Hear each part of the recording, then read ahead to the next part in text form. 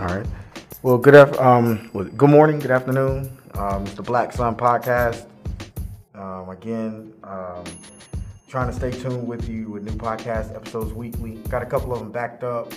Just like I said, bear with me. Still going through the editing process of the last three, and also, I got a special guest today. I'll introduce them in a minute. But I just wanted to touch base and let you know that again, the themes are primarily centered around African and African American diaspora studies. Topics primarily include social justice activism, liberation, cultural nationalism, Black religiosity, and Black popular culture. I'm more of a contrarian and esoteric in a sense, but trying to just go with the flow as always. Pretty much uncut conversations. But again, wanted to touch base with everybody today. It's been a minute, and first and foremost, thank you for Avalloy Podcasting Network, Avalloy Studios, for giving me the opportunity to use their space. As always, it's always a pleasure. Let's go ahead and get into it today. Again, I want you to give a round of applause for one of my new closest friends right now. But here she goes. I'll let her introduce herself. Oh, I guess, I don't know. It's really no introduction necessary, but my name is Sharita. I'm from Atlanta, and I'm just here to offer a different perspective today and, just break down things. And I have a law background, and that's it. Let's see where it goes. So you're talking about a law background. What kind of law background are we talking about? Just so everybody, understands for clarification purposes. Okay, so I went to law school, and I'm a JD. I have a law degree. I'm not a practicing attorney, but I am eligible to sit for the bar exam. The reason why I'm probably better fit to talk about some of these subjects today is because my undergrad, I went to Payne College, and I majored in history. All right, so we definitely have a fellow scholar in the house today. So this should be definitely interesting. I just wanted to get started because there's something that was that recently came to my attention, and it's something that I've been doing. If anybody follows me on Instagram at the Black Sun 04, you'll notice that I've been doing these daily posts. And within these daily posts, I'm talking about what's going on in today's events, and not today's events, but historical events on that day.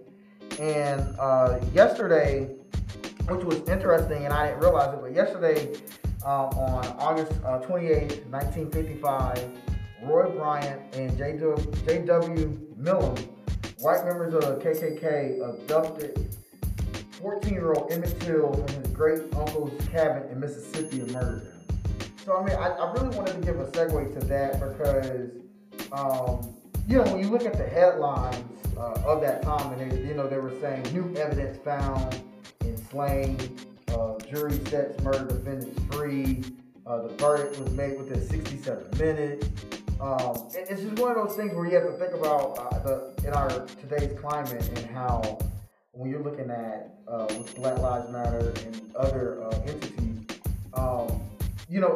everybody academically, I guess, could say or arguably say that the civil rights movement was it kind of got its jump because of the Emmett Till murder. And so it's just one of those things I just kind of wanted to talk about today, free flow it, see what's what. Naturally, there are people here who have children and think about that, individuals with children, they might have a different perspective. But also, like I said, my colleague here today has a legal background. So let's just shoot the breeze and see what you think about, putting that in the context today. Especially seeing that the jury, we all know, felt, Emmett Till. It's a lot to unpack with that, but first, as a mom, I'm just heartbroken about the Emmett Till and just what happened. Just thinking of what was he thinking as he was being kidnapped, the suffering that he went through. But just bringing it to today, we can think about George Floyd and really Emmett Till. His murder wasn't caught on video, so of course it wasn't a conviction. Like if you look at it now, we already have an Asian hate crime that's been passed. But why? It's because America can't handle brutality against Asians, but brutality against black bodies doesn't raise the same level of just shockness. It's the don't care. And so as far as like the civil rights movement of today and everything, it's what really kind of sparked the protests and everything, even with like the NBA and We Can't Breathe and all that is the murder of George Floyd. And if that wasn't caught on video, would that cop have been convicted? Would he have been charged? He probably wouldn't. We still have Breonna Taylor. We still have, think about Ahmaud Arbery. Think about here in Georgia with Ahmaud Arbery. Think about, what was going on in that case before we saw the video. So I think for me, and even now, I was just thinking about, it's a lot with that. For some reason, it's like, we suffer, we can suffer these violent crimes, and if it isn't caught on video, where's our justice? And even thinking about the justice system as a whole, it's really meant to protect the rights of defendants. But what about the victims? Like, if I commit a crime today, it will be a victim, it will be a jury of my peers. But what if we reversed it and had a jury of victim peers or something like that? That's just like, some of my thoughts on it. But as far as, no, it doesn't surprise me that Emmett Till was guilty just because he was black. He was guilty. No matter what was done to him, he was guilty. And so, that's kind of what I think about that. I mean, so do you think that the same legal system that failed Emmett Till, do you think that that's the same legal system that we have today? Absolutely. And it's going to continue to fail. Just look at what it took to be able to get for George Floyd. Look at what it took. It took not only the video, it took all of those witnesses. That's what it takes. Just look at the amount of evidence that we need in order to get justice. And then it's like, what's justice? Like, if I leave this studio and I'm driving back, the terror that I feel if I see blue lights in my background, like what's the justice? So yeah. I mean, definitely, especially when you look at like the case with Tamir Rice. I know his family has been recently in the media, and they were targeting or attacking certain lawyers, actually, and how they were saying that, or certain lawyers and certain activists have pretty much used the deaths of their loved ones as a catapult for their own political or economic gain. Do you think that that's something that is baseless, or like, so I know I've been critical of people, for instance, like Ben Crump. I've been critical of individuals like him only because I feel as if that I understand that there is a difference between civil suits and trial. Like if you're just taking somebody to civil, you can file a civil case against the city, but there's no criminal case against the officer. But see, I think they're gladiators. I respect all of those guys. They're gladiators. They're needed. The problem is we don't know the system. Like, what's the criminal justice system isn't supposed to get. It's not supposed to get justice. It's not so much about getting justice for the victims as opposed to making sure that the defendant's constitutional rights are being protected. At the end of the day, that's what it's about. So it's less about, hey, someone commits a crime against you, the system is built to make sure that they're being prosecuted fairly, that their constitutional rights are, you're messed up. Your grievances, making you whole isn't the purpose of the criminal justice system.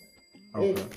So that's what it is. And when you look at it like that, you can see it, like, that's it. So, but on a civil side, now if you want some money from what they did to you, then yeah, then that's where it come in. But it's two different. It's two different purposes. And as a society, like what we have to do is we have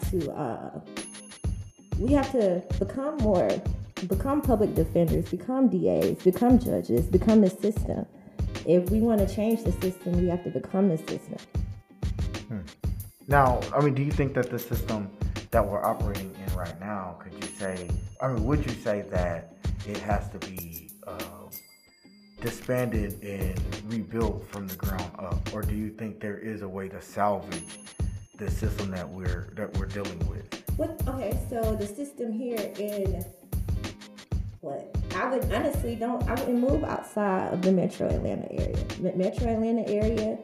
Augusta, I would stay there. But Savannah, you couldn't give me a job in Savannah. You couldn't give me a job in some of these rural areas. No disrespect to the people that stay there, but it's a different system. Because here in Atlanta, we're the Mecca, right? We have black judges, we have black lawyers, we have black city people. So our system is totally different than somebody who's in, than Glenn County. It's a difference. So the system is what you make it. And I think, do we have injustices in the Atlanta system? Yes, absolutely.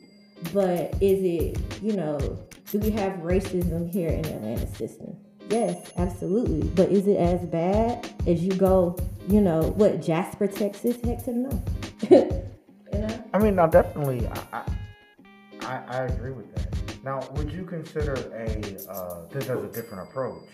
Say that because like you say, Atlanta, the dense population of Atlanta is fairly liberal. What this previous election has proven. Would you say that it would be advantageous of us as African Americans, as minorities, to migrate to these areas and slowly but surely overtake their infrastructure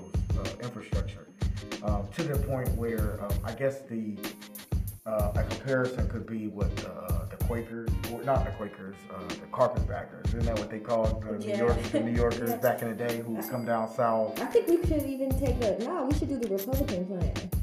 What's that? So jump on the Republican Party? No, we need to attack everything. We don't want just, we were able to get one Senate seat, but we want all of them. We got one House seat, we want all of them. And it's not just a black, white thing. No, it's, hey, this is how I think the country should look, and this is how I think the country should work. This is how everyone should be accepted, so we should all band together. No, we all can't stay in our comfy little meccas. Some of us have to go and stay out in the middle of nowhere with those other people. And that's it. I mean, I definitely think that is a viable way of doing things. I mean, especially, it's just one of the things I guess wondering, would they be receptive, But neither here or there, because naturally, I mean, we all know that there's always going to be blowback and pushback when somebody's new to an area trying to create some type of change. So what is it that you disagree with me with? Oh, I don't disagree at all. I totally agree with you completely with that. I was just asking, do you think that it could be, some type of alternative?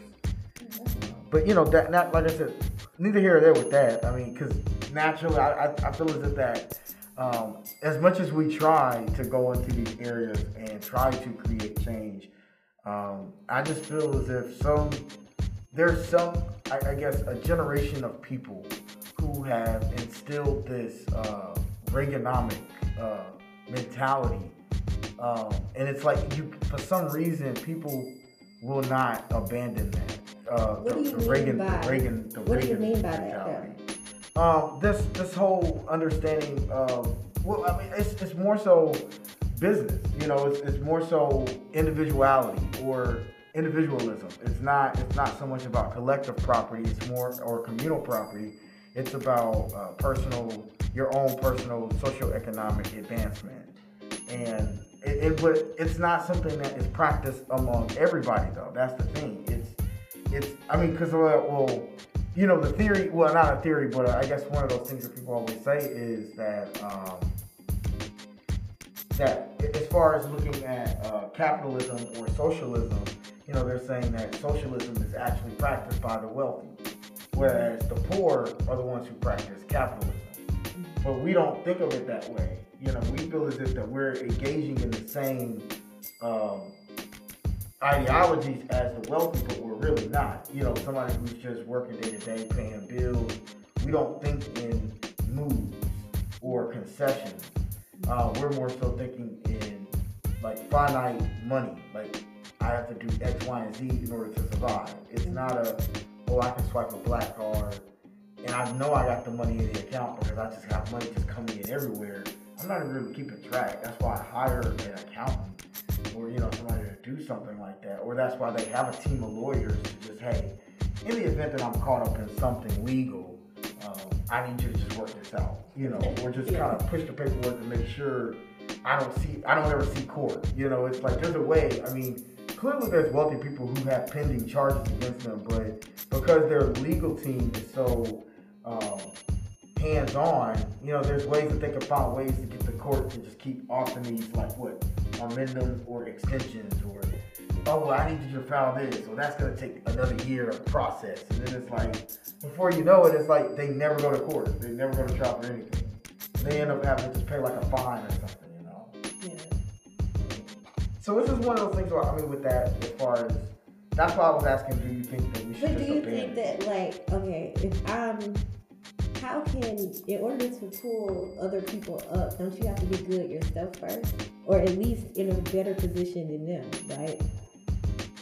I guess it's one of those things is, what position are we talking about? Like, are we talking about the position whereas somebody is engaging in the same exploitative systems that have kept the bulk of their brethren under?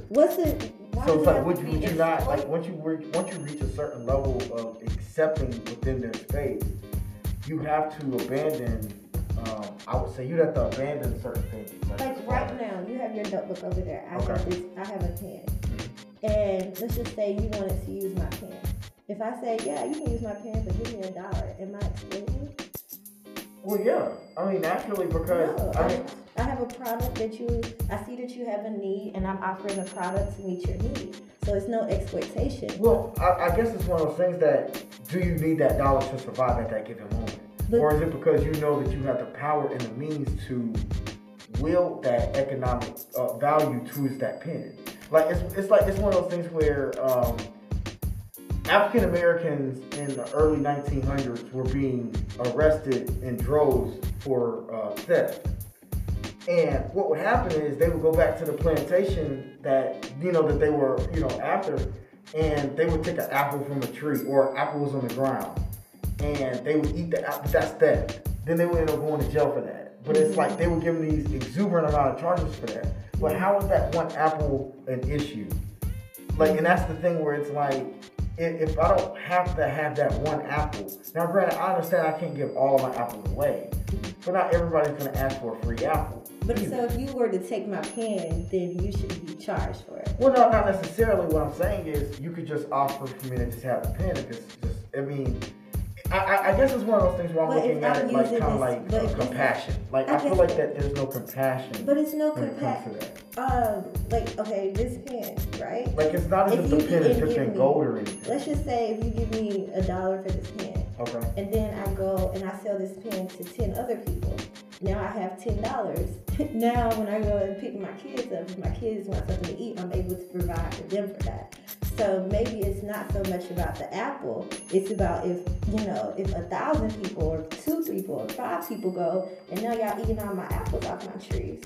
How are my kids gonna eat from the money that I should have got from these apples? But it's even to the point where when you look at sharecropping, if in that analogy, they would actually say that they were stealing from the land if they were to grow their own crops outside of the sharecropping products.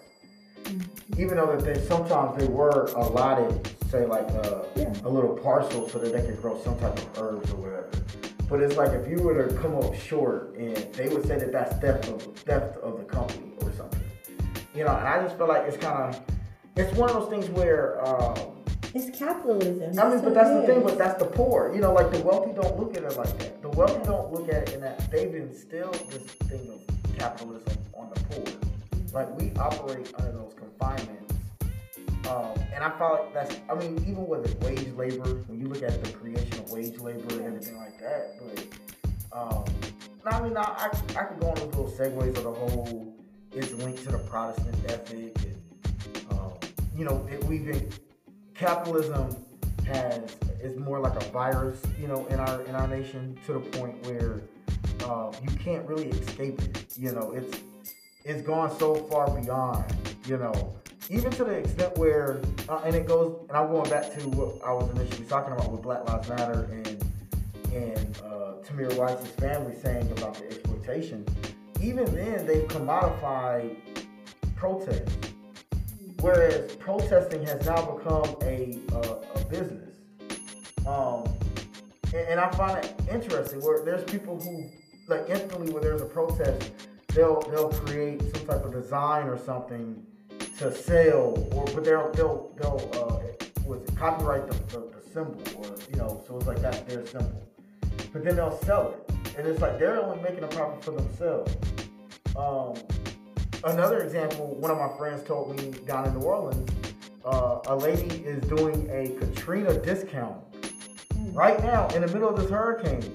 She's doing a discount, and she said she's calling it the Katrina discount. And it's interesting. The person is from New Orleans, don't get me wrong, but it's one of those things where it's like that's really traumatic. Like, why would you use that as a way for your own gain? I understand that you have a business and you're trying to promote it. But it's like, it's bad. Is that type of publicity? Is that just, what does that do to, I guess, the true fight for that equality or the value? Knowing what the nation did to the individuals in New Orleans during Katrina. I guess for me, and just to go back to the Tamir Rice,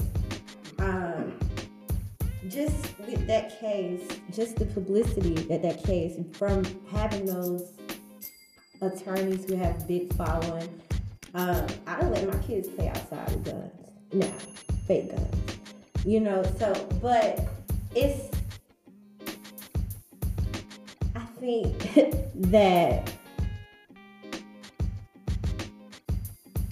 as a society, as a whole, the community, we really don't have a leader. And so I think that when you don't have a leader, in the absence of a leader, you will have other people just pop up, just popping up. And I honestly don't think that anybody, whether it's Shaun King, whether it's any of those, Tamika Mallory. I was actually about to mention something too. You know, I don't believe that any of them go into any situation, because you have to realize they're taking time away from their family, their kids, the things that they have going on. And do I think that they have bad intentions when they go in and try? No. They have platforms, and because they have a platform, they're able to try to make a difference, try to go and, you know, get in front of the right people. And I just think that if not them, then who? That's what I would say. If not them, then who? Well, and that's the thing where it's one of those things where, and again, it goes to me saying that everything's been commodified, and this is what I'm saying as far as the civil rights, or the new civil rights fight, and you know, the quest for equality in America has been commodified as well, because people like Shaun King. I'm a Shaun King fan. I'm really not. That's the crazy thing about it. But the reason why I'm not a complete Shaun King fan is because, again, he and others are opportunists. They're not opportunists. They have systems. They cherry pick certain hot button issues, and they jump on it, and they utilize that for their own personal gain. Mm-hmm. And it's even to the point where, looking at Ben Crump, where there's been cases where individuals have said that they wanted Ben Crump to,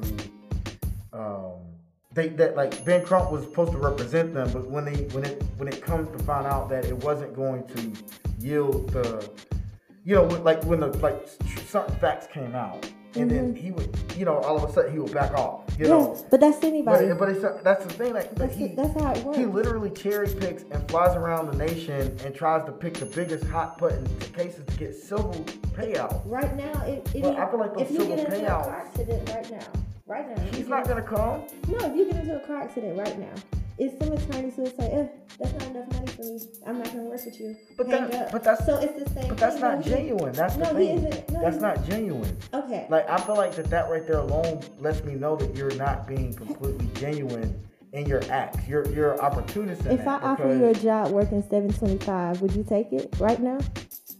I'm not pressed for a job right now. No, but would you take it? But he's the one who's making himself. Do you think that do you value yourself at $7.25? Is your time worth $7.25? I don't think not right now. No. So exactly. So for him, for those cases, his time isn't worth that. But nobody asked for him to come. That's the thing. He shows up like a knight in shiny armor and and promises things to these families, and that's what Tamir Rice's mom is saying.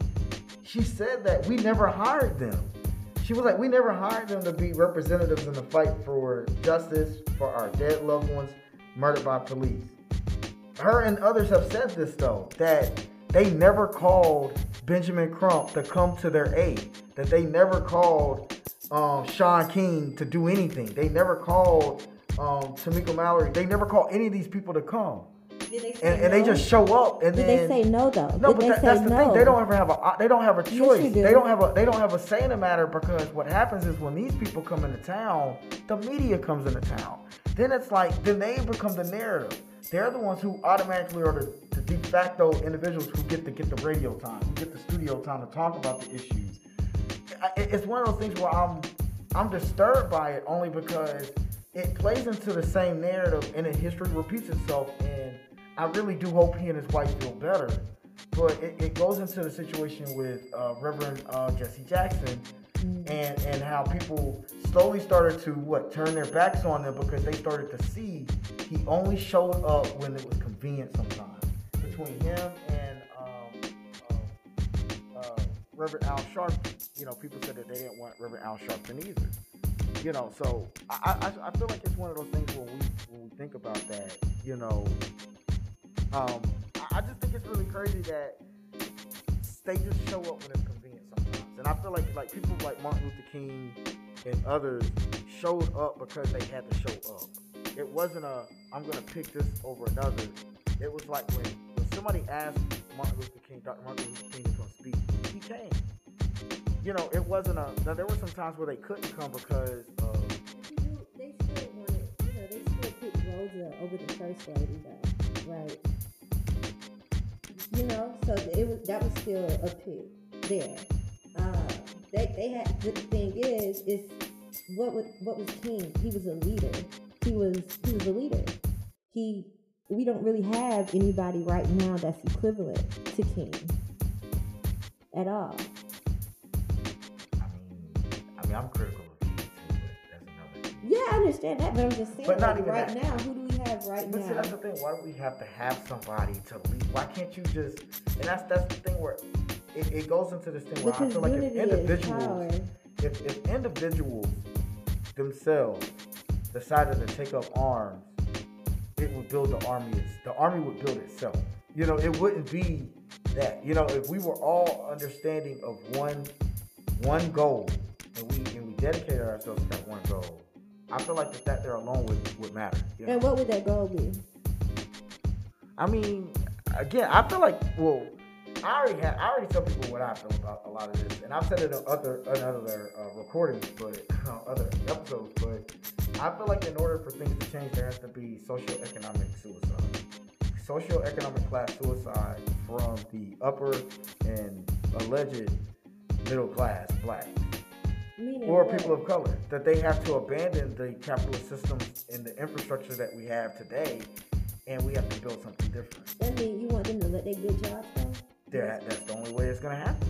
Because at the end of the day, once you get to a certain level of economic brackets, you no longer operate in the same spaces and networks. Once you have to compromise your sense of you have to compromise your morality in order to get over a certain threshold. That's all I'm saying. And I feel like once you've crossed over that threshold of morality, there's no way you can come back and say you're for the people, because you've seen the true living of socialism once you reach a certain level, but it requires sacrifice. And I feel like that's why you don't it's think hard for having taxes taken out is enough of a well, sacrifice? no, well, most of let's say, I mean, there's always those tax breaks and all these other stuff. Half of them pay less taxes than I do. What about tithing and giving to charities? Well, I mean, that's some people do that, but again, when most people do the tithe or the charity, and it speaks to some of my research areas with charity, a lot of the times when you start to look at the patterns on when certain wealthy people donate, it's right around the time taxes. Right around the time that they have to, all of a sudden you'll start seeing all these wealthy people donating money to schools. But it happens, if you notice, it happens in the spring. That's around tax season. They have to give up some type of money because they have to show that they donated something to somebody, so that their lawyers are already telling them, hey, listen, spend this much. And I'm speculating because I'm not a lawyer or anything. But I'm just saying, maybe they just look at them and say, I'm like, maybe they just go to the person and be like, listen, I need a certain amount of money gone.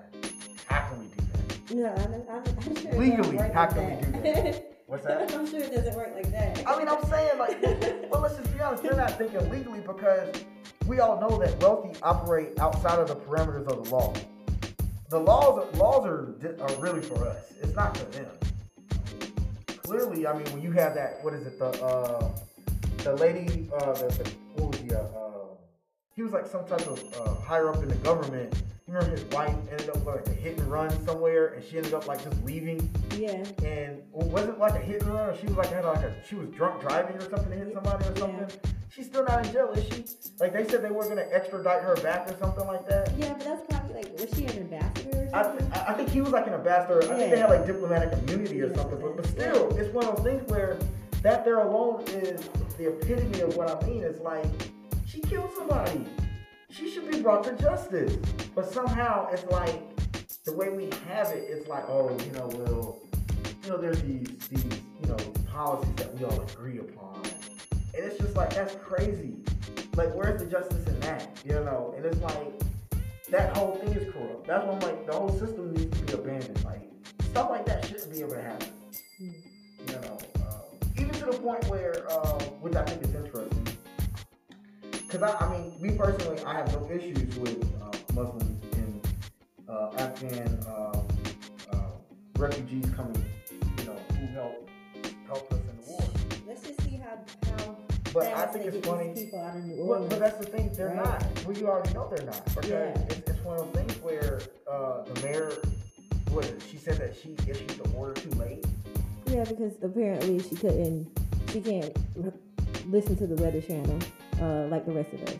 I mean, apparently. We all know what that is. I mean, it would cost them too much money, in revenue, because they never really closed anyway. But it's one of those things because, again, you'd have to have COVID protocols. I mean, you'd have to have some way to ensure people can evacuate safely. So it's like what they pretty much did was left it up to the residents to their own devices. What are the same protocols that they're using to evacuate the Afghans they can use to get the people out of New Orleans?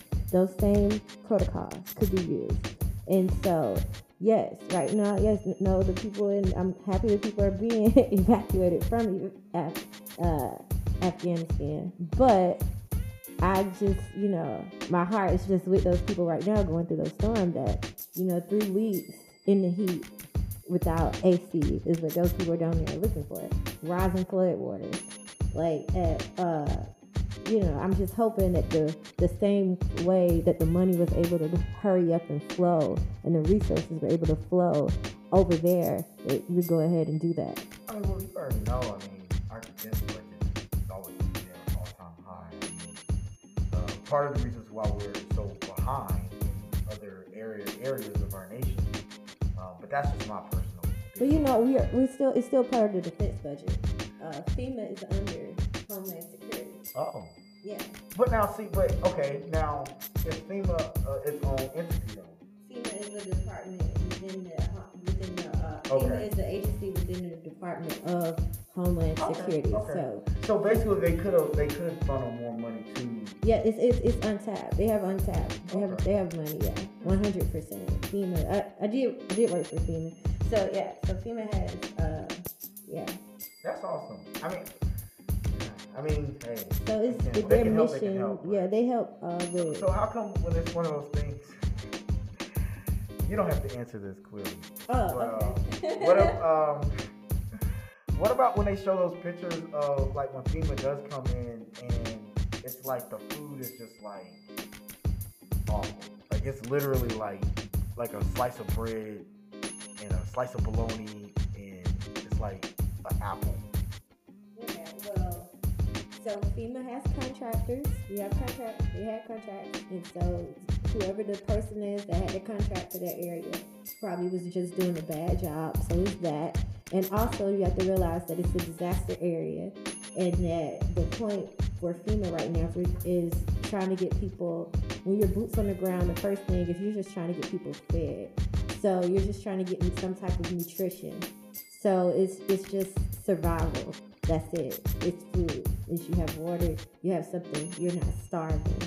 So that's what I would say when you have, no, it's not going to be a four-course meal, but it is going to give, people's bodies substance. And a lot of times, and that's it. And it's just temporary. It's temporary. So what you would think, you said it's a part of the Homeland Security. Mm-hmm. Have you seen any cases where they would utilize some of the meals that the military use? You just like add water? Yeah, absolutely. Yeah. So that's they also use some of that kind of stuff too? Yeah, absolutely. You have to understand what this FEMA is. A federal agency. So when can FEMA come in? It has to be you have to have a disaster. It has to be a disaster has to be declared. The state has to declare a state of emergency. Once the state declares a state of emergency, then FEMA can come in. The federal government can come in and declare a state of emergency for that. And then within the state of emergency, within that declaration, they'll say, hey, what type of aid can become? So you have individual, you have public assistance. Only then can FEMA come in once that has happened. So before a state, sometimes the states can, take their time on declaring a state of emergency. And so that's the problem. But so a lot of times with FEMA, when I was with FEMA, the mission was, they responded to all disasters, man-made and natural. So, man-made and natural. Man-made meaning like terrorists, you know what I mean? Like something like that. And then natural is like, weather. And so, that's it. And so basically, it's responding, though, right? So, but FEMA does have different, like they have preparation, they have response, they have recovery, they have mitigation, and basically it's like, with mitigation, it's basically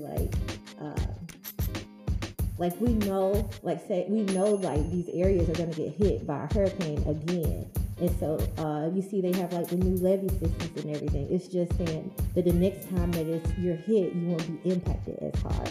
Or with the fires in California,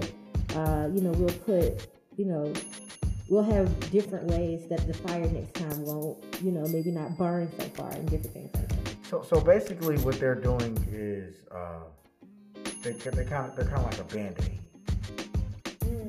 until the nation can kind of heal itself, or until like say that community can kind of stand back up on its own. They're not that. It's an army of hope. That's what they are. And when FEMA come in and a disaster has happened, hey, I'm about to get food, I'm about to get water, I'm about to get shelter. So it's not a Band-Aid, no, not at all. But what it is that for certain areas, like if your city is built below sea level and you're in the area where hurricanes come through, FEMA can't stop. FEMA can't stop the weather. Yeah. You know what I mean? So. Now, do you think that there should be entities like that and tying it back into again what we were talking about earlier with Emmett Till and the discrimination of African Americans throughout time, would you say that there should be entities like that go into impoverished areas, and the government should take that charge, or do you think it should be something that how we've been doing it and keeping it more so grassroots and seeing, hey, let the people within the community do that, or do you think the government should have something like that? We had those, but they failed. That's what churches used to do. Well, yeah, no. I'm saying as far as like, do you think that the government should have something like a FEMA that comes into these areas and stays until people can get back on, like somewhere like a Detroit or a Flint, Michigan? Yeah, absolutely. So yeah, I mean, I definitely think when it comes to things like as far as like FEMA and everything like that. So I mean, we have another guest here today, and he's gonna come in shortly. So. Like I said, I'm gonna go ahead and pause, and like I said, we'll get back to you on the second half of the Black Sun podcast. Stay tuned.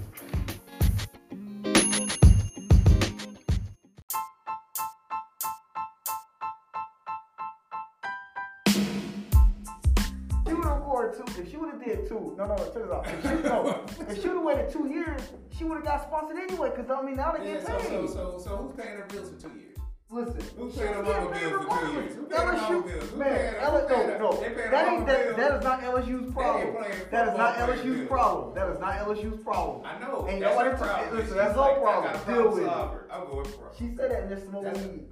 This smoke weed messed it up. It ain't too valuable. That's what Calipari says. It wasn't too valuable, man. Calipari won't let you come back to Kentucky if the NBA wants you. If you're a lottery pick, he said you can't come back. I can respect that. So if you're the fastest person in the world, she ain't the fastest. But she ain't the fastest one in the world. That's the problem. No, she was. No, she was not. She just was smoking. No, she was not the fastest in the world. She was. No, she was not. Who was faster? She was not fast.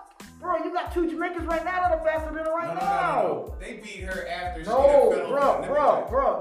No. They both had faster times than her prior to this. Did they beat her? They didn't have to beat her. They never ran against her during the season. Did they race her? She didn't run. She's not as consistent as them. Ooh, man, you out, man. You're a all hater. I'm saying is the girl needs to warm it up and start working out. You're in the middle of some stuff here. All you gotta do is get up and go, man. It's different. Hey, this is second round, man. Second round of the Black Sun podcast, man. We got somebody on the horn today, man. He's been basically trying to I guess I had to come to his barbershop, man, and get my hair cut or something, man, for him to actually come every now and then, man. But he's here today, though, man. But I'm gonna let him introduce himself, man. We're gonna get this going again, all right? Hello, I'm Akbar. I'm here as an observer. All formal, and yes, my name is. Hey, so man, what about that viral? So what about that viral situation? I'm just playing. Oh man, that's crazy. Oh, so how you been doing? Been chilling. Working a lot, man. Yes. There you go, man. Especially with the barber and everything, man. How's the barber life now? Going back to school and everything.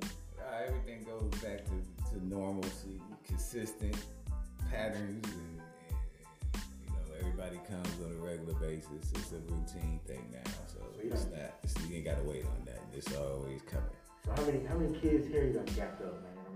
Absolutely, a little. Nah, but they kids, they be alright. Yeah. So earlier, man, me and Sheree were talking about Emmett Till. Yesterday marked the anniversary of when of course he was murdered, and we were talking about how pretty much how now you see that like this commodification of trauma, or the commodification of what's going on in the world. You know what I'm saying? So it's like, as far as we were talking about Ben Crump and some of the others, and of course, naturally we're at an impasse with that, but which is okay. There's no pressure here. But naturally, I'm saying that Ben Crump and them are opportunists. People like him and Sean King. They cherry pick which cases they want to get on, and then they get on the next jet and go to the next whatever hot topic button issue, even to the point where Sean King will make his own buzz about his whole house situation with his wife buying a house just recently, and Why are you? Why that shouldn't even been news, man. Like, I mean, you bought a house. Congratulations, bro. I don't think we have to keep talking about it. I understand people are gonna doubt how you got the money. I mean, let's be honest. We all know people are gonna doubt how you got the money because you've already been questionable since the beginning. People have already questioned you from the jump. Again, I'm not saying that he's not a bad person or anything, but he has the right to defend himself. But nobody asked. No, like people do. People be all in his comments. Say you're a scam. But he feeds into it though. He has the right to show his receipts. He does. Nobody asked him to broadcast that they got that new house and stuff though. They had a whole article written. Hey, if his wife wants to show off that she has a house, she can be able to do it. But because who she's married to, she gets attacked for it. And he had the right to come to his wife's defense. He puts the bullseye on himself all the time. Well, you know, people can start off in a different light, with a different purpose and direction. But once you gain attention and that fame is that light, that spotlight is something else. So with the spotlight on you, you turn into a star. He might be an unknowingly unwilling diva. He become a diva. That who cares about in the real world. But if he don't think he's as famous as he actually is, and people gonna take it a certain way, he could do stuff that normal people would put online, and it wouldn't be an issue. But because he's famous and he puts what he got online, now saying he's braggadocious, he's full of himself, he's drawing attention, but he did nothing nobody else would do online. I mean, I got a new house. Boom. Sometimes I just feel like Congrats. He just wants to get on. You just don't like him. That's not that. I can find 3 million other things to talk about him about that are qualified for what you talking about. But this it's not one of those. Nah, man, I just feel like they just be commodifying just to commodify them. Like that's their job. They pretty much made being a revolutionary a profession. They're getting paid to do that. That's what attorneys get paid off of. Well, no. Ben Crump is different. Ben Crump is different. I mean, because naturally, like I said, he has a law firm situation. He has to uphold, what he's doing. I still think he's shiesty with it. Don't get me wrong, but people like Shaun King, that's who I'm targeting. I feel like that. He that's how he gets paid. It's the same reason why Candace Owens wasn't she like a Democrat at one point, then she flips over at some point. Now all of a sudden she's this famous black Republican conservative. I mean, it's like she's getting paid. People pay her to do that. I just think that if you take a deeper look at exactly what Shaun King does and what his organization stands for and the different things, like I've been a part of it, and even with the Ahmaud Arbery case, like him sending out text, hey, listen, this is the number to the DA's office, call. And being able to send a message out to thousands of people and having them go ahead and call and have a template for letters. Hey, this is your representative. Send this to them. Like he has the structure. He is making changes. He is trying. And it's both the good and the bad with that. So. I mean, what's his name? What's the guy who the one from Ohio, but he was here in Georgia and got arrested for stealing all that money. Sir Major or something like that. The light skinned dude, albino guy. Yeah, what's his name? Sir Major, right? I used to see him a lot around. I see him a lot. Listen, I've seen him but before. what I'm saying is, I'm not saying that Shaun King is definitely not him. Don't get me wrong. He's not even close to being that shite. But I'm just saying, man, like he literally took this man's platform and made what he did. I mean, in that sense. But however they do it, if they do a little bit, they do it a little bit more than other people are trying to do. So, you know what I'm saying? I get it. You know what I'm saying? We could just blast all the flaws of a lot of things, but black leaders, I'm leaning to the left. I'm leaning away from that. You know what I'm saying? I'm like, they ain't leaders. That's I'm not. I mean, black people in the lead. Yeah. They're not leaders. They're the people in front. But they don't need to be. That's the thing. Yeah, I mean, I understand, but if they do it a little, if they use that little bit to do a little bit for people. Okay. No matter how wrong they be, that's whoever's getting wrong, that's their issue. They should have seen it. You know what I'm saying? They should have done with it, whatever. And we talked about this earlier. You know what I'm saying? But why is it that people criticize people like Reverend Jesse Jackson and Reverend Al Sharpton when they were doing the exact same things that these people been doing now? But why do we ostracize them? I would say my personal opinion on this is it's cool, but you haven't been a success until you prepared your successors. You know what I'm saying? So they're not trying to get out the way and be conciliatory like Don Corleone did with Michael. He got out the way, but you know, you could come to me and get guidance in any daggone thing you got going on, but you running the show. Yeah. You do your thing, take it further. For me, They're not getting out the way. They don't want to let the next generation come in and get us to the next step and the next step. They holding on, and they just, you know, their time is past. Marching worked then. I agree with These that. new guys got new ideas, but you'll never hear them because they stuck on the old ways, because these old guys won't get out the way. And trust that what they left, these people will take, absorb, and take forward. For me, it's more like, you know, what's the end goal? Like, for me, the ends justify the means. Like, Right. can we, like, what's the goal? Like, what are we doing? What is it that, like, even with Sean King, what is it that he's trying to accomplish?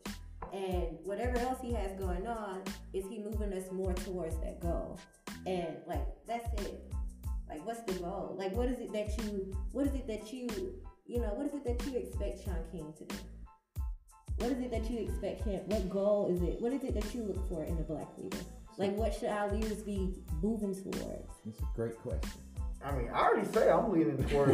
I already tell people when people ask me that, I'm already telling people that I lean towards people like Amilcar Cabral and Ngugi wa Thiago. Cool. And Ngugi wa Thiago and Amilcar Cabral, two African nationalists. One is from Kenya and the other one is from Guinea-Bissau. But what they argue is that, again, in order for African Americans in America or Africans in diaspora, period, to be able to truly say that they're self-sufficient beings, they have to cut all ties with their oppressors and build their own nation states outside of. We can no longer sit there and parlay with our oppressors because they don't even look at you as being a person or your equal. And that's something we have to come to terms with. You cannot parlay with somebody who does not look at you as being a human being. They're going to treat you like trash all day, every day. But what land? Like, even if we were to try to do that, even if we were to say, hey, let's go, I see this whole push on buying farmland. Who are you buying the farmland from? Your oppressor. So, like, even in trying to get away from your oppressor, you're still dealing with them. I mean, but that's naturally, but I feel like we're just taking what's rightfully ours in a sense. But it goes to what me and you were talking about, having more African Americans or people of color who live in these dense urban environments to actually move and migrate to these rural areas and take over.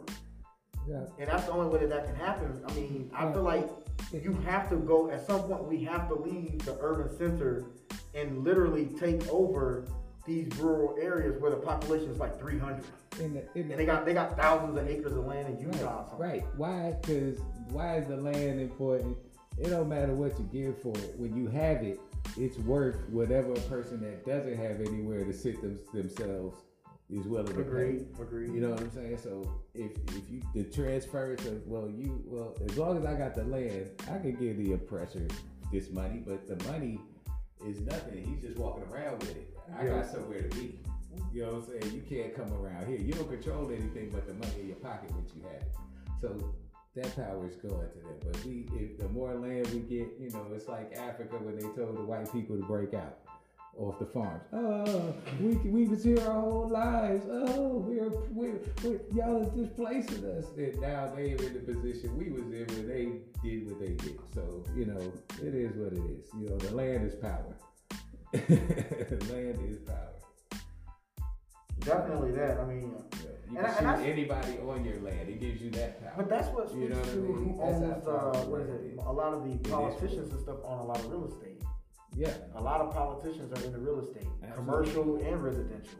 You know, it's like whoever owns the most land actually has a lot more power in the communities. Because unless a volcano goes off, they ain't making no more land. Right. You know what I mean? Finite. It is finite. There's no more land. Now, it can drift off into the sea. Yeah, you know, it can sink. You know, land can go and come. You know, depending on how the water feel that day. I'm sorry, y'all. I go there sometimes. Nah, great. Go further, man. It's whatever on that. Yeah. I already told them I paid for the second hour. But I feel like this is all. I feel like it's all about military. What is it? Warfare, man. That's all I can tell. I mean, it's just one of those things. Even that, again, when you look at some of these African liberators who were assassinated, they wasn't necessarily saying, "Oh yeah, we need to slaughter everybody." No, what they were saying was we have to acknowledge how they treat us and the only things that they listen to, which is violence. The only way that you're gonna get somebody to if they have a level of fear, and so it's like you'll be like, okay, yeah, like when they talk about in Kenya, of course the name that people call them is the Mau Mau, but naturally that's not what they were called. They were actually called the Kenyan Land and Freedom Party or something like that. But they were actually a political party, but they got called the Mau Mau by the whites, who were actually there because it was meant to degrade the revolution that they were trying to create in Kenya. And so it's one of those things where they were, and it's crazy. There were more of them that got killed than white people. And they'll try to have you think that there was a bunch of Africans running around with machetes just chopping people's heads off going everywhere, and it didn't even happen that way. They were actually the ones who were actually at the blunt force of all the trauma, So it's like, but it's one of those things where they're saying that they only understand violence. Even Nelson Mandela at one point realized that he had to have a covert group of young men who were going to set fires in certain parts of South Africa to stimulate protests. Or to stifle their communication, so they would destroy one of their communication towers. That was an act of warfare. But it's like, at some point, he understood that that's the only way he was going to be able to get those white people to come up to him and say, all right, we don't want to mess with these guys because they actually about that life. So we'll come to y'all who is more non-violent, and then we'll approach it that way.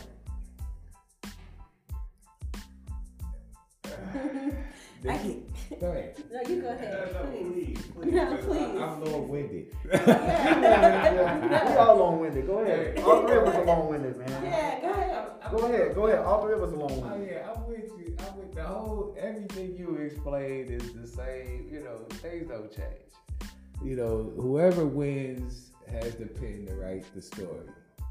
And they'll have us believe anything they want us to believe. So, the thing that stuck out to me is how white people redefined the group. And I'm going to bring it back to this country. When there was a freedom movement in the 50s, you know what I mean? They was trying to free them. Black people was trying to free ourselves from the oppression or the system that allowed us to be treated the way we were treated. You know what I'm saying? That was loosely the definition. Then white people called it integration. White people called it civil rights. White people redefined things and then acknowledged leaders. They wanted to be leaders. So they put the kings out there and all these guys that were people that, were controllable by them. You know what I'm saying? Or non-threatening. Either or. However you want to put it. But when they defined the movement, it changed the angle. You know what I'm saying? It's either, hey man, we everybody or we ain't nobody. We going. You know what I'm saying? Leave us alone. That's the freedom. I'm saying leave us alone or let us be like everybody else. What are the two? Now we got pinpointing into civil rights. Now we got to go through all this crap. Now it's pointed into integration, which dissolved everybody else. You know what I'm saying? Dissolved everybody's little individual things and then after that, they watered everything down. And y'all know how the story goes. So, you know what I'm saying? But white people have a knack for doing that. They'll go ahead and blast whoever they like all over the TV and acknowledge them as your leader, and everybody who's not in the know is gonna follow because they ain't doing research. They ain't doing nothing. They just gonna go with, all right, King's the guy. All right, Thurgood's the guy. Julian Bond's the guy now. You know what I'm saying? Whoever they put out at the moment, Jesse Jackson's the guy. You know what I'm saying? They'll never say Farrakhan's the guy. You know what I'm saying? They'll never say, they'll never say, so you can, you although they'll have the names of the people you can throw out there, they'll never say, oh, no. They'll never confirm that as a leader of black people. we'll put them as a leader of a specific group, and we'll define that group for you and let you put a picture in your head so you think that group is something it may or may not be. But this is how white people work. This is how they worked all over the world. They've always done the same game plan and blueprint, and they're everywhere. Got Jamaicans thinking they're English dudes. You know what I'm saying? You got Dominicans thinking they're, you know, whatever they think they are. You got you know, the whole, everywhere they've been, they put, you know, their stamp on it. You know what I'm saying? And it's all European. You know what I'm saying? It's all the pale skinned cats. You know what I'm saying? I'm like too. You know what I'm saying? But you know what I'm saying? But you know, ain't nobody hold that again. I'm saying, but if you think about it, look at us. Not us here and here, but us as black folk. You know what I'm saying? I'm not black enough for black people, and white people know I ain't white. You know what I'm saying? So where do I fit? You know what I'm saying? You know, where do I fit in? You know, because it's all about defining ideologies, and white people have defined it for us, and then it's an issue because white people made it an issue between us. You know what I'm saying? They always defined it. They're the winners. They got the pen, and everybody believes anything white people say. We look every 90% of all research we do, we went through white people to get. I can agree with that. Definitely. You know what I'm saying? Yeah. So they write the story until they get out the way. Until we get them out the way, because they're the minority on the planet. How do they run things? I have no idea. They got some kind of mind control out of this world. Enigma, man. That's one you thing. But see, I ask people that too. I mean, when did the historical record shift? Like, and I get it. I always try to say it's the Byzantine and the Roman Empire, definitely. But when you got to look at the Hexos and everything else like that, but at some point, I don't know what happened during the Dark Ages. That's all I can say. No, it was dark because Whitey wasn't winning. You know what I'm saying? That's what made it dark. It was the Dark Ages, and it seems like it's bad, but that was when we was winning. That was the Dark Ages. You know what I'm saying? But that's what I'm wondering. Like that's one thing I be asking people. Like, it's like, what happened? We're gonna tell you about that. That's you know what I mean? That's a story for another time. And the movie dims out. You know what I'm saying? Yeah, Shrita, you were saying back when they win it again. Oh no, just to me, I hear what you were saying about the war and nothing has changed but violence. But I mean, it's no, violence changes everything. But I mean, it's 2021. Nobody's realistically about to go and do that. I think realistically, what we have to do is just get people. Hey, look, if the problem is police brutality against black people, have more of our people go and be police officers in our community.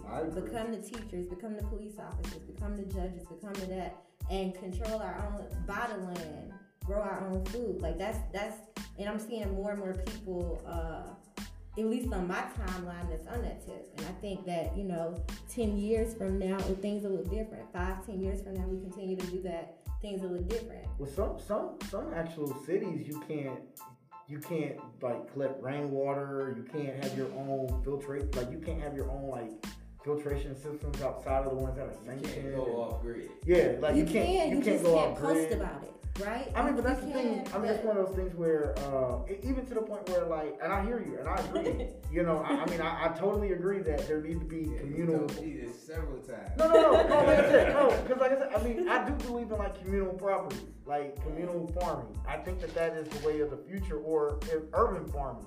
They call it, where they're growing, like they're using like the rooftops to grow like food and stuff, or they're finding ways they can grow it on the sides of skyscrapers out of the windows. This is getting more back to our natural ways. Yeah. You know what I'm saying? They don't want us to go back to our origins. They need you to be dependent on we'll it, right? start figuring things out that why they don't want us to know. What is it? Why certain foods don't have seeds anymore? It's like you can't grow it if you don't have a seed, right? It's a no-brainer. I was cutting the chick that was working that was in school in college for they was doing gene modifications. Yeah. You know what I'm saying? So they was doing the fruit. Mm-hmm. You know what I'm saying? So they was trying to make everything uniform. Yeah. Because you can't, you don't want to grow a crop and you don't know what you're going to get from season to season. Yeah. They want it all the same because it's sellable. Yeah. So they manipulated. No apple is naturally red. You know what I'm saying? I went to Israel. They grew things natural. Everything looked different. Yeah. A watermelon tastes like, it was syrupy and it tastes like Kool-Aid. I was like, man, I never liked watermelon ever. I went out there, I ate a whole watermelon by myself. People wanted something. I said, no, you ain't getting none. Get your own watermelons. This is mine. I got it in 4 pieces. Speaking of that, I mean, because you lived overseas, you know, and you were, I know a lot of people were talking about that when they looked at the food and how our foods are so GMO'd and so processed that it's like you wouldn't even know what real cheese tastes like until you go to Italy. I'm saying about our food isn't even allowed in certain countries. Yeah, that's what they're saying. Yeah, they said we can't. Yeah, they said our food is that bad. They like take it away. that in California, you know. Listen, when you buy certain things, I swear, man, that's the first thing I look for. If it says California don't let you have it, I'm like, wow. Like, how come everybody else can have it but California? Like, what do they know that I don't know? That was the first place I seen that had the no smoking indoors. Yeah. It was like frowned upon if you was a smoke. Although weed is legal, which is kind of weird. Oh, yeah? You know what I'm saying? But cigarettes, they look at you like you're stupid. They'd rather you have a blunt in your mouth. You know what I'm saying? In California. Yeah. You know what I'm saying? But they're extreme. They either totally unhealthy or they healthy as hell. You know what I'm saying? they eat lettuce, you know what I'm saying, all day. Celery sticks, you know, but it's a crazy little area. But you know, they get their thing, you know, they get their thing off and they do what they do and they're California. You know what I'm saying? You know what it is out there at this point, I guess. You know, the story's out, you know, the jig is up. We know about y'all, everything's high and it's healthy. High and healthy, that's it. Either you're mentally high, you paying high bills, or you just eating healthy as I don't know what. It's California life. Oh, that's crazy. I ain't messing with that. Like I said, I've only been out to California a couple of months, so I can't really speak on how it rolls up in that though. But man, so Sharina, we were about to take a twist because there was a conversation that me and Akbar have supposed to been having for quite some time. Okay. You're gonna be in this too, because I mean, clearly you gotta get into this anyway. Everybody has an opinion on this thing right here. We about to get into it if he allows me to get into it. Okay. I didn't come too prepared, but hey, whatever. We're about to roll this out for the last. What is it? Hey, you gotta. We got a few more minutes on this one. So what's that? What you say? I said you gotta study. I lived it. What is it? This is gonna be fun.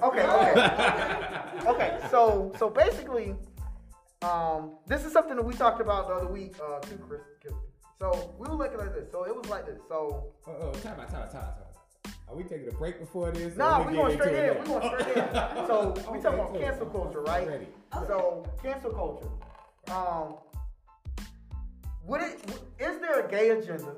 And that's one of those questions. And is Lil Nas X more toxic? And he knows where I'm going. Is Lil Nas X more toxic than Bootsy for black boys? And this goes into this whole thing. We talked about NWA. And I personally feel like NWA is in that same category as Bootsy. As far as how some of their music can be construed and how it perpetuated certain hypermasculinity, over-sexualization of women, and homophobic, definitely.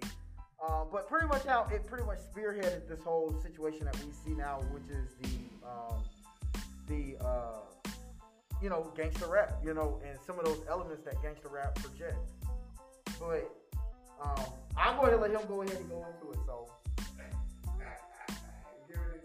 yeah, I'm passing the ball. It's your show. I'm passing the ball.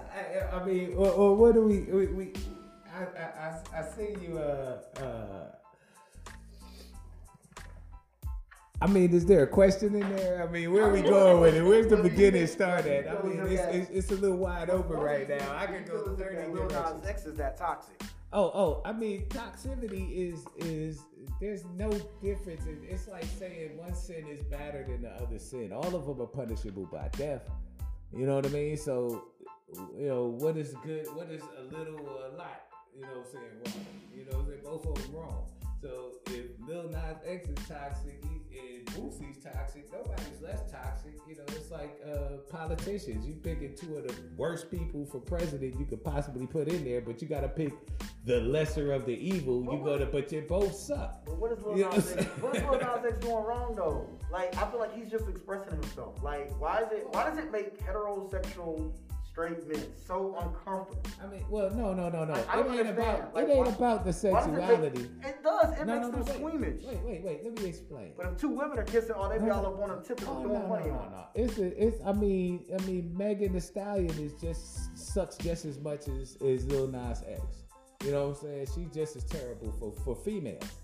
You know what I mean? You don't want your daughter listening to that. You don't want your daughter out there, you know what I'm saying, doing the Megan Thee Stallion stuff, or Cardi B, or Nicki Minaj, or none of them clowns. You know what I'm saying? All of them are clowns. You know what I'm saying? So when they come out and do the savage clown stuff that they do, if they taking stuff off the internet because you talking anti-vaccine stuff, because you don't want it to influence anybody to be in that mindset, why ain't they taking that savage stuff they put on with black people on every day, 20 times a day on the radio, all day, every day? They listen to it. They not taking none of this out of rotation, but that vaccine stuff can affect you that much. It can affect you that much that, you know what I'm saying, you got to take that off because of who it may influence and the detriment it be to the world. But you keep this stuff in the black community, this negative, savage, clown shit that's not hip hop. You know what I'm saying? It's not. I'm sorry. Can we curse on here? Yeah, man. It's okay. All right. All right. So, yeah, but it's not hip hop. It's explicit. You know what I'm saying? I'm speaking from a person that was born in 1976 in the South Bronx. You know what I'm saying? When all this stuff was popping and percolating, so I know the energy it was that brought this out. Yeah. You know what I'm saying? And that's not it. Yeah. You know what I'm saying? That's not it. You know what I'm saying? It's going left. That's why I was so proud of the verses. My cousin, I'm cutting his hair. You know, he puts it on. I ain't watched no verses. I knew that was happening, but I forgot about it because I don't pay attention to that stuff. And he's watching it while my cousin is 50-something. This is my oldest cousin. He from the Bronx. Half Puerto Rican. You know what I'm saying? So he's out there. I'm cutting his hair. He got it on. We watching it. And I'm like, wow, I just stopped cutting his hair. I'm like, man, this is a spectacular moment happening right now. This is hip hop. It wasn't the best people to go against each other, but this is a hip hop moment. This is throwback. This is great stuff. These new cats need to look and see, it's about moving the crowd. Yeah. You know what I'm saying? It's about the energy. You gotta control all that. But these cats, but back to the influence, all that energy. They was on the stage, they controlled the flow with the energy of the crowd with the verses. You control the energy of people with whatever you putting out. They showed that when they got the anti-vaccine stuff offline. You know what I'm saying? They got the thing they got in the government called perception engineering. They controlling how you see things. And if it's not a thing, then why do they have the negativity stuff in black areas, and you see the product of it? You look at these millennials; these cats suck. You know what I'm saying? It's horrible. I hate that they like this, but we've allowed it to be that way because we're too caught up in doing us and keeping up with the Joneses and keeping up with trends and keeping up with technology, and we can't afford to fall behind, so we allow our children to be guided by other technologies, TVs, info stuff on YouTube and whatever venue they go to get information. You know what I'm saying? A kid is steadily checking up with who, I don't know, but checking your info facts. You know what I'm saying? So they'll look up stuff in the middle of a lecture. I mean, I know that for a fact. I mean, they'll Google me and they'll Google something in a heartbeat. How sharp do you have to be in front of a class? Because they're like, hey. You know what I'm saying? That's not what I see here. Hey, and you just gotta understand that everything might be being filmed or recorded. So. And you're not doing this. Yeah, you gotta come off the head. Yeah, off the top. I mean, it's definitely one of those things you definitely have to kind of know where you're going at it. But Shrita, I know you wanted to speak on some of that too. So. Oh yeah, it's absolutely a gay agenda, and I'm for the gay agenda. You for it? Yes, I'm for Yes. it. Yes, the gay agenda is that gay people want to be treated equally, and they want, for years, centuries, for years, decades. When you turn on your TV, it's all just straight heterosexual couples, and now they're putting more same-sex couples on TV. It's same-sex couple people, same-sex in just the entertainment period. And is it an agenda? Yeah, absolutely, and that's part of the agenda now. Whether Boosie versus Lil Nas, which one is more toxic? Personally, I wouldn't leave my kids around either one. Not alone, right? Not alone. Personally, I mean, having your kids sleep with strippers as a teenager, that's a problem. That's problematic. That's very problematic. Hold on. Are these male or female teens? Irregardless. Who would love to have that opportunity in my child? Irregardless, that's problematic. And then now Lil Nas X, do I think that he has done anything wrong? I think that he intentionally steps on feathers. He intentionally put that blood out there and was given a lap dance to stay in and doing kissing in front because he was intentionally doing. It wasn't just because of himself. He was doing it to get a reaction from people. He wanted the reaction, and he getting that reaction, and now he can't. It's the thing. It's like if you poke a bear and you get bit. Like that's it. If you poke a bear, now he ripped it up. That's what he did. So basically, he has to keep the level of intensity up in order to stay relevant. I mean, that's what he did. He did that to I don't feel like how much far can he go? How much more farther can he really go? He's not a victim. How much farther can he really go? It's called being a fame whore. Okay. That's a term, and it's a whore for fame. You'll sweat yourself out just to be seen. Yeah. So you're doing everything to stay relevant. That's why all these B people on these reality shows are on TV right now, because they're doing anything to be relevant. He didn't have to do that. That's it. A lot of the things, like, I mean, I let my kids listen to Lil Nas before this stuff. They can listen to the new stuff. But I mean, but he did that. Like, he didn't have to, he didn't have to have some of the imagery. He didn't have to do that. That's it. Are we done? But yeah, so I totally understand. Especially when it comes to like the Lil Nas X and everything. When you look at, I just really find it interesting, and like you were saying, that a lot of people have a lot to say about Lil Nas X and his performances, right? Twerking on stage as a guy, right? Okay, got it. But then you turn right back around, and the next song you have or with the Cardi B and the Megan Thee Stallion twerking on each other. But then the next song, you have a rapper having women out there twerking on him, and nobody says anything. But I feel like it's still over sexualization. But it's still. But my thing is, over sexualization is there regardless. Like, it shouldn't be there regardless. Like, you accept one form of it, you might as well go ahead and accept the other. This is all about being extra, right? I mean, Madonna kisses people on stage, and nobody says anything about that crap. I mean, no, they do, and that's how she got famous. You know what I'm saying? By being the chick with the bras, the bras on the outside, wearing them outside like regular clothes and stuff, and all that kind of guy. But I mean, it's like nobody has a problem with gay people. At the end of the day, I think a lot of them do. I mean, they do, but it's all based on whatever ideologies they have, and they, saying whatever. But at the end of the day, as long as you don't force that on me, because I'm not. If in the course of we're sitting here, whoever we sleeping with is not even. It's not a part of what we talking about right now. So why does that even come up? So, it's not an issue until somebody puts it in your face. You know what I'm saying? So basically you're thinking, you know what I'm saying? Because so you're like a don't ask, don't tell type we're thing. talking about whatever we're talking about right here. It has nothing to do with you being gay, you being straight, your girlfriend, your boyfriend, whatever. You know what I'm saying? We ain't talking about our significant others. We're talking about the subject. Yeah. Now, the problem with, and what messes up for gay people with me is the flamers.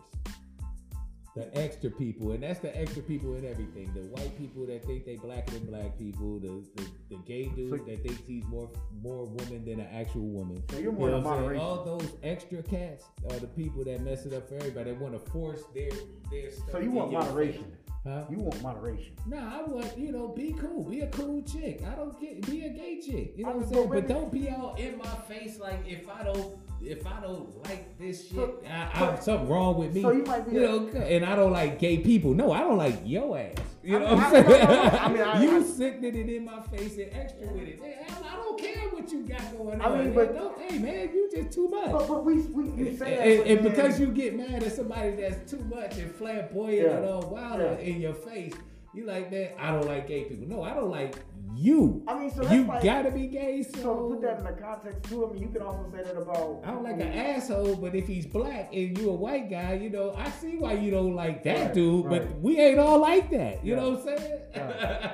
I don't like that nigga. You know what I'm saying? I'm just keeping it real. So you looking at it more so it's the individual, not the whole. Yeah, you know what I'm saying? But if you dog that dude, all people see on the optics is you punching a gay dude in the face. You know what I'm saying? So you punk ass mother. Whatever. You know what I'm saying? That was a hate crime. You know what I'm saying? But he's just a flamboyant clown in your face. You're like, man, get the, you know what I'm saying? This ain't carnival. Yeah. You know what I'm saying? this ain't Pride Weekend. No. I expect all this extra stuff then. That's what everybody. I mean, but some people are just extra people though. Like some people are just like, and they're all sick to a person that don't like extra people. So that's like. I mean, because it goes in. I mean, I know this is kind of random, but that's like the reason why I tell people I'm so critical of Kevin Hart. I feel like Kevin Hart's just not that funny, and then people tell me like we had this conversation the other day. People thought it was crazy. He was here when I told him I didn't watch Martin, and I just felt like Martin. I'm officially here to say you suck as a human. But you should jump off 3 curbs and head first. 3 curbs. You had this conversation before too. You know why? The thing about it is and I tell people all day, I just don't think they're that funny. And it's one of those things where it goes in this thing where everybody talks about Martin, yada yada yada. And when you look at all those shows, the Jamie Foxx show and all them, you notice the pattern. The most memorable characters on those shows is when they dressed up as a woman. And I'm not saying anything to say that that's Martin? Yada yada yada. Martin. When he dressed up as that woman, what was her name? What was the woman? What was the one? His neighbor or something? Shanae. Everybody used to talk about Shanae all day. It's to the point where you're actually now they've used that now as a derogatory term towards black women. Oh, she's Shanae. They literally used it as a pun now. All right. And that's crazy. That's cool. That's crazy. But let's get back to you not watching Martin, man. I'm going personal. I'm getting personal now. Wait a minute. So this was back in the day when it was appointment television. I was not like you could watch whatever you wanted to watch. It wasn't nothing else on. So what was you doing other than watching Martin? Was you outside? What was you doing? I was not pressed. What was you doing? Was you outside or something? Well, I can't say that. No, I can't say that. Your friends were talking about the last episode the next day at school. You was not in the conversation. I was not in those conversations. But I can say the reason why is we didn't really watch a lot of television growing up. We were told to go outside basically. When the street lights came on. Wait, did those 5 reasons why you couldn't watch TV when you was young as reasons you and dogging the shows that was on because you couldn't get in the conversation because everybody else was watching the good show and you was outside. It's the same thing like the Fresh Prince of Bel-Air. Like I watched episodes of Martin and Fresh Prince of Bel-Air. To say that I've watched every single episode and I love that show, if that show comes on, I'm gonna watch it. I'm gonna tell you now, I'm not. You don't like the Fresh Prince of Bel-Air? No. I'm not. No. He's not like the super fan that remembers. Like I tell people, like you got people now where they literally those TV shows literally raised them. Yeah. Like that was their babysitter. Yeah. Nah, we didn't do that. Like it wasn't. We didn't just get sat in front of the TV and we just watched TV. And it's like, the first time I seen a real dad was when Uncle Phil hugged Will Smith because his dad didn't come back and get him. I had a daddy. I didn't have that. That didn't affect me. That didn't move me.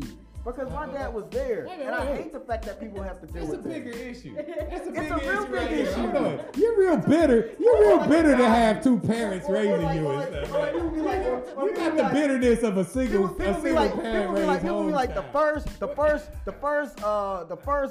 first black family I saw that was so in sync was the Cosby family.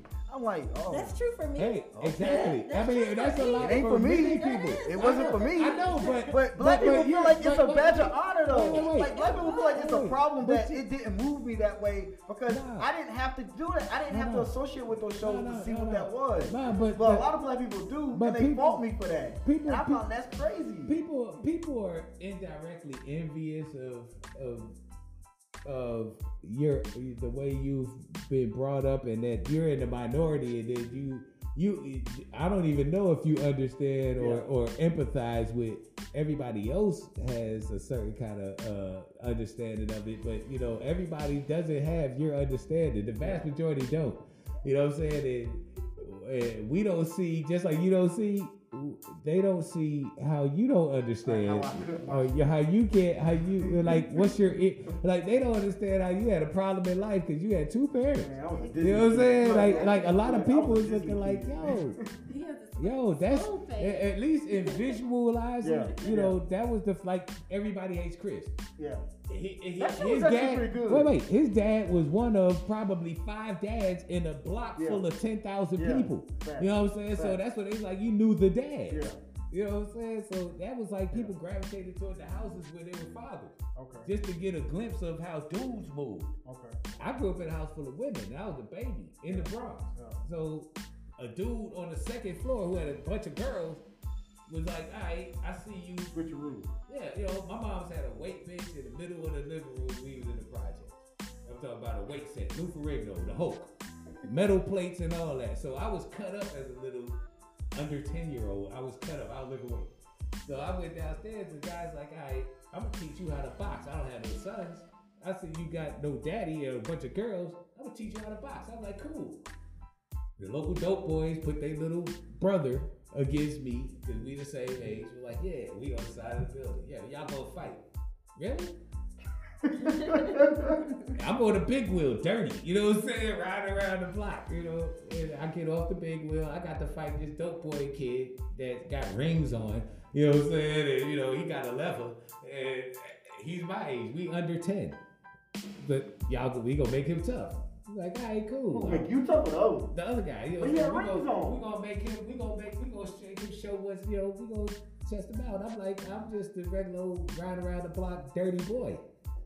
So I two-pieced him and threw him in the bush, and it was over with. They was like, oh shit. And I was like, that's it. And I left.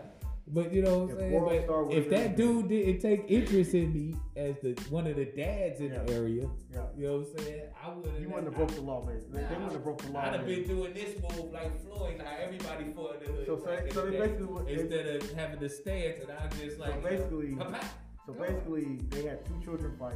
Should have been arrested.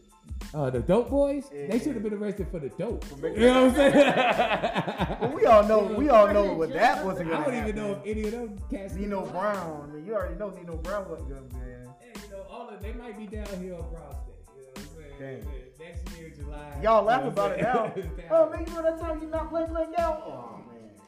I'm talking about we had where 2 brothers caught me in the lobby.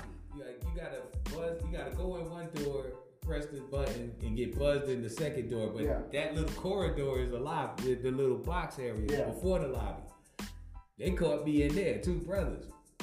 You know what I'm saying? You had to get your way out of that. You know what I'm saying? I got out of there.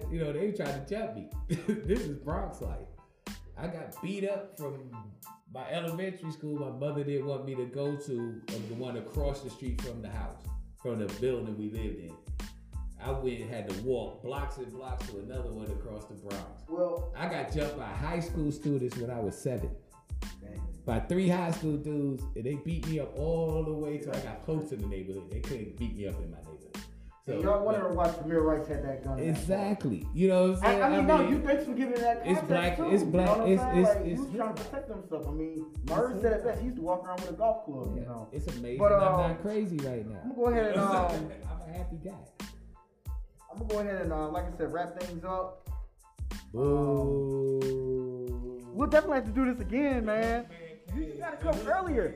You gotta come earlier, man. Like, but we gonna work this out. Like I said, if everybody, like I said, like and subscribe to Black Sun Podcast. It's on Anchors, on Google Cast. It's on iCast. All those things on. It's on a lot of them. But anyways, definitely, like I said, check out my Instagram, the Black Sun 04. You know, everything's gonna be posted links. And you know, it's nice having everybody. Everybody stake their IGs if they want to. Shout out. You know, it's whatever y'all want. Akbar Sultan 750, AKBARSULTAN 750. Go look me up. I'm a barber. I do my thing. I am nicer than the nicest nice person. I'm the best barber you know. You just don't know it yet. I'm the world of Sherida G. Just THEWORLD. Sherida SHERITA G. And I'm a boy mom and I'm a day trader. Oh, you know, don't forget what else, you know. The lawyer. And I'm about to study for the bar. Facts. Bam. All right, y'all. Peace out.